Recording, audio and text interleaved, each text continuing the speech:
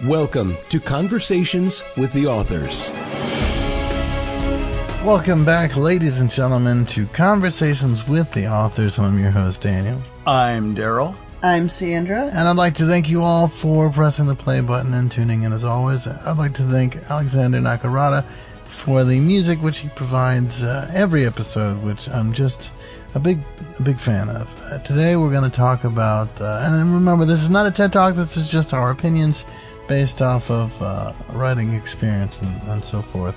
Today we're going to talk about a balancing act.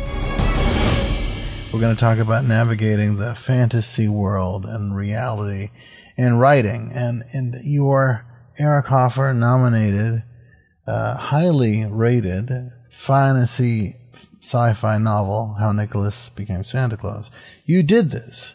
But Nicolas is not strictly based off of a reality figure. I mean, you took liberties with his story for real. So, how did you decide then to blend fantasy and fiction together? You know, I really think that it was a necessary part for the story because we had to have enough reality so that people could relate to it. But it was a fantasy. Right. And we had to do that. Use our imaginations and take things beyond what one might consider reality. Right, because you, Sandy, were exploring, as the book entails, how Nicholas became the man we know him to be as Santa Claus. Correct. And though there's a shred of truth behind Nicholas and his Catholic sort of beginnings, that's basically where the reality ends. So why was it important for you to sort of, stop the buck there, so to speak? Well, because the experiences and curiosities of children, Mm-hmm. they mostly think everything is magical. I like the way we did it, you did it, and the things we thought of, because it was fun. It was fun. It was fun. I mean, we live in reality every day. Every day, we have to contend with reality. Mm-hmm. And one of the things that we do as human beings, we try to escape that a little bit. Whether we muse, we dream, we watch a movie, we read a book, we want to get away from that. I wanted to get away from it. And I think it was a necessary part of this story. And that sort of answers my second question a little bit, which is, why is it important to strike that balance between fantasy and realism? Why not go all in one way or the other? Because there's a point where if you're going Mm-hmm. all the way fantastical or all the way fictional, you get to a point where you say, come on. I think what we wanted to do was make the story believable. Right. I was believable going to say, and relatable. I was going to say that's sort of what makes it work. It's kind of like going to Disney World, right? Exactly. There's this escapism that happens. I mean, when you go to Disney, I went for my very first time, just recently. And there is this escapism that happens. My whole adult life sort of disappears into this fantasy world created by Disney and the corporation. And while there's realistic elements there, there's also this fantasy there that really lends itself. It bridges the gap, so to speak. And I think that's like you were saying, Daryl. I think that's what makes it work, is that there's a little bit of reality to anchor everything to. It makes it comfortable. It's almost like a transitional point too, Right. But having both elements makes it comfortable. Yeah. So when it comes to crafting realistic characters, and we've talked about this podcast before, but for our new listeners and readers, how do you approach character development to make them relatable in fantastical settings? Well, I think you have to, with some of your characters, they are alive already. And so I think one of the secrets in writing is that you want to have your characters learn and grow. Right. Okay. Whether it's a hero or a villain, they change. They go from point A to point B. They're not static. Right. And you want to make them interesting. Your imagination is like an egg. Right. Your character, your location, your entity is born in this egg, and it pecks itself out a little bit at a time, and it peeks out and says, "Uh-oh, this is a brand new world. Right. Now what am I going to do?"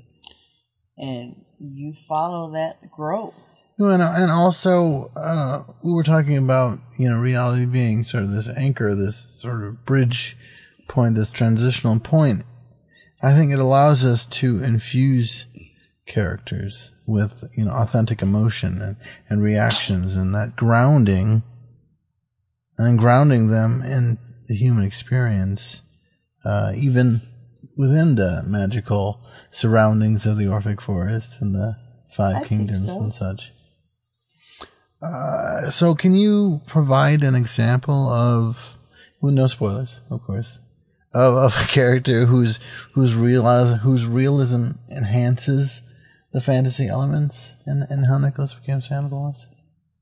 Yeah, I think I was thinking about one of the dragon characters, Amaral, for instance. Amaral. Who's, Amaral's because it's a dragon, but he has a sometimes contentious relationship with his parents, with his mother and all.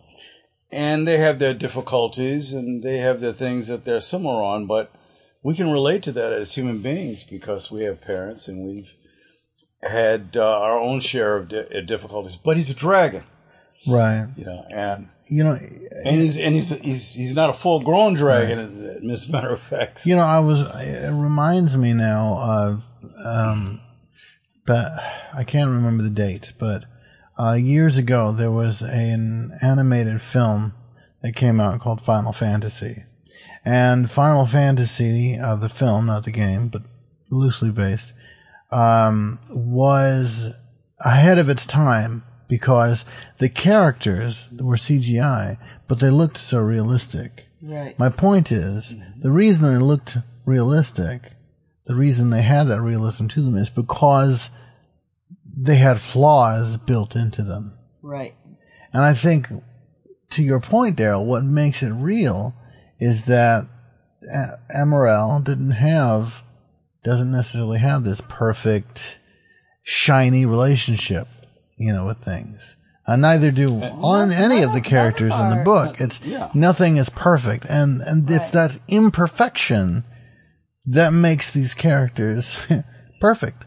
It's the flaws that make them real. Yes. And I think that's also what helps the audience resonate with these characters.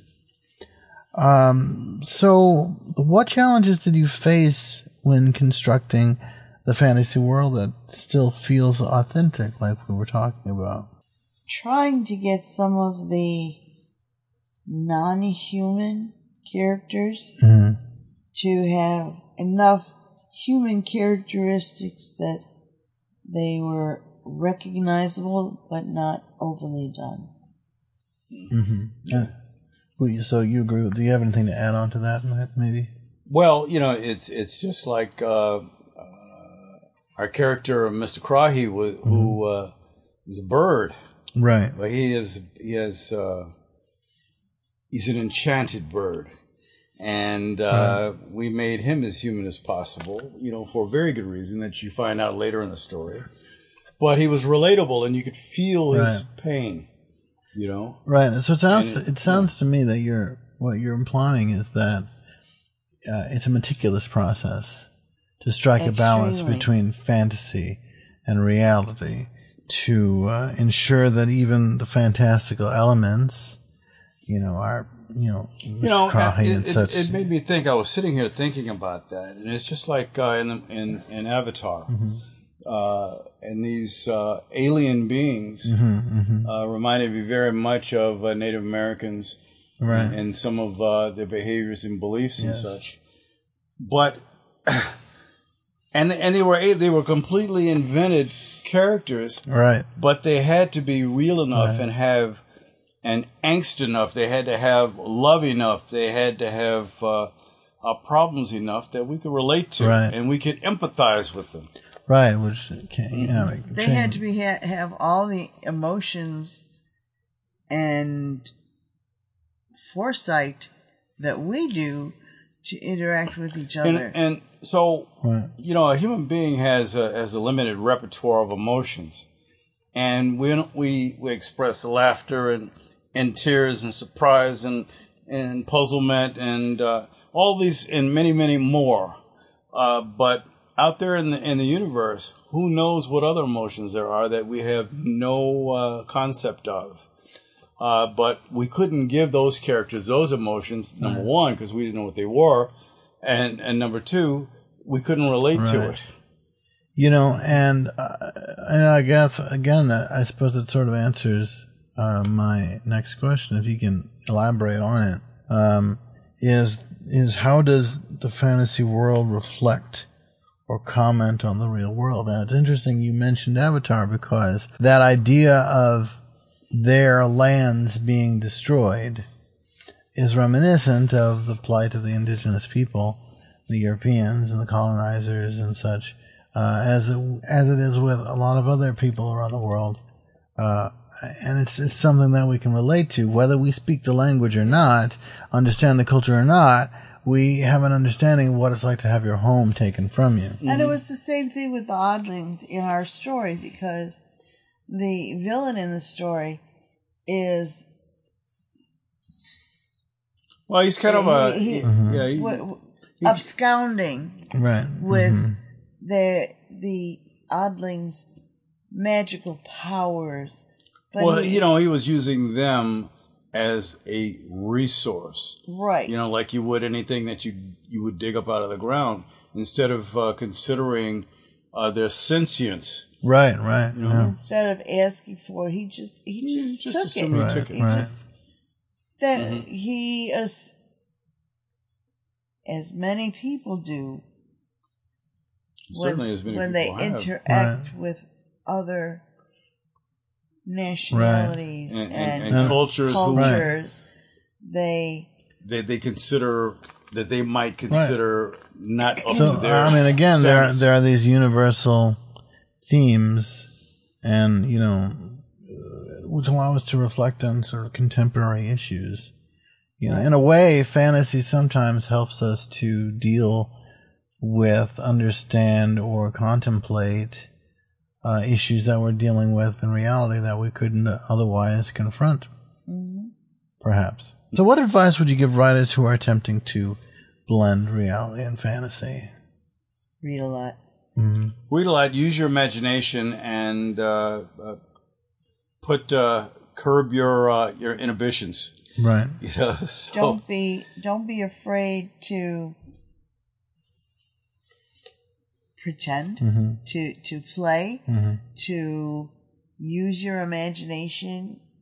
If you get stuck, ask your kids. Right.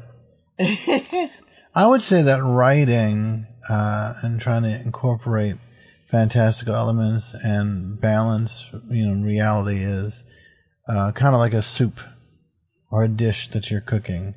From a chef standpoint, you don't want to dump all your seasonings at once. You want to start off with a strong foundation. In this case, perhaps start off with a strong foundation of realism.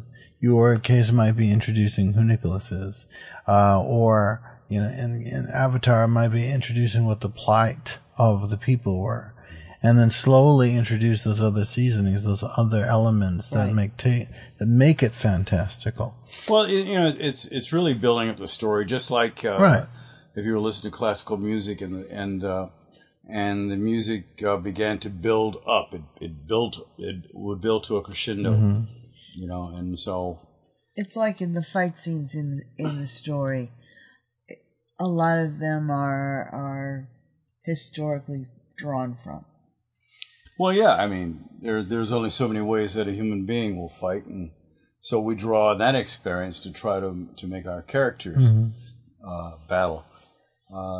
Much in the way you play chess or checkers, there are patterns that need to be followed, and you're making up patterns for your new individuals. Sometimes you can come up with some unique things, though. Yeah, it's combined. interesting because I have an idea of questions that I want to pose to you, and I really don't have to do that because you're sort of answering them as I go along. It's a well-guided conversation, I suppose, because I was going to ask you if there were specific techniques you employ, and you were saying it's like building up a story, So how do you approach incorporating cultural or historical elements into a fantasy setting without sacrificing the fantastical nature of the world? With consistency. Mm-hmm. You in your mind, you kind of set you have a basic set of rules that you'll follow for whatever culture that you're inventing or that you're exploiting, and you follow that.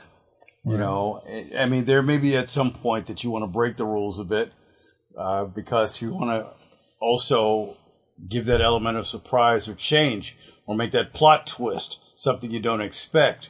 But those elements are driven by your outline. Mm-hmm, mm-hmm.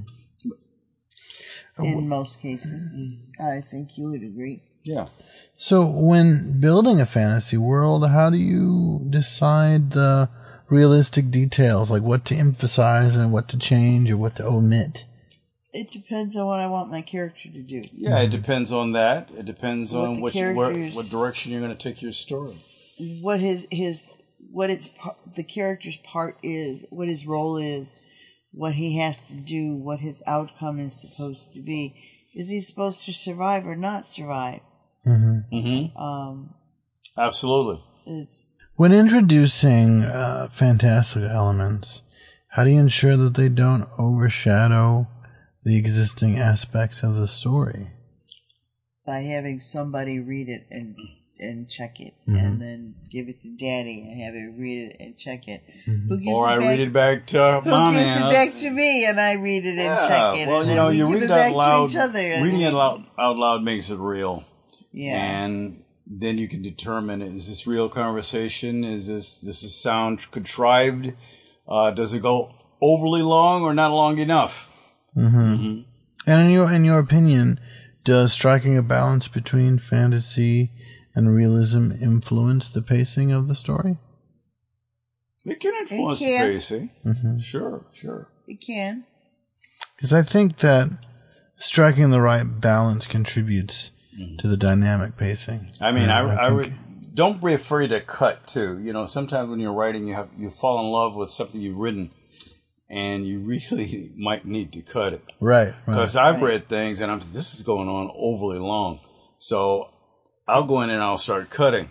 And don't be afraid to put it down for a few days and then go back and read it. Because you can read something and you think it was Shakespeare, but it was too long.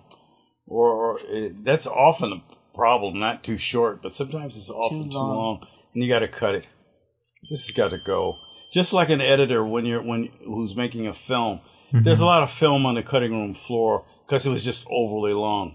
I suppose that goes along with my next question, or perhaps my final question, which is, how can writers avoid common pitfalls when navigating this kind of balance? Well, you take the story out of your mind. You've already put it on page, but it's still kind of in your mind until you read it out loud and somebody else is listening to it, right, including yourself. Right. Because we can be a little biased towards our own writing. Right. Oh, that sounds so great, like Ralphie from the Christmas Story. Right. In this world of AI, don't be afraid to have your computer read it to you, and don't be afraid not to not completely use AI for anything. You really trust your ability to do things, because I feel like sometimes it's the only way to really learn and grow is to write your own stuff. I'll tell you, as a dyslexic, I'd never, when we wrote the story, I'd never heard of AI. AI wasn't really a thing. No, it what wasn't. I did know is that there was a program that was offered for dyslexics where you could type Right.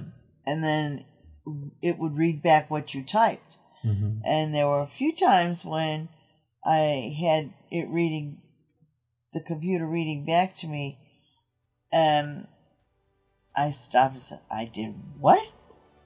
Right. I can't put that in there. It's just garbage. And Yeah. then I had Daddy listen to it, and Daddy said, yeah, I agree. And he took it out. Well, dear listeners and readers, whether you are reading it yourselves or reading it via a computer, if you want to check out How Nicolas Became Santa Claus, you can visit our social media at facebook.com, troopbooks. You can visit our Instagram at troopbooks, our TikTok at troopbooks, where you'll find the link to the Ewing's Publishing, and you can pick up a hardcover or a softcover of How Nicolas Became Santa Claus. And hopefully next time I will talk to you in Conversations with the Authors.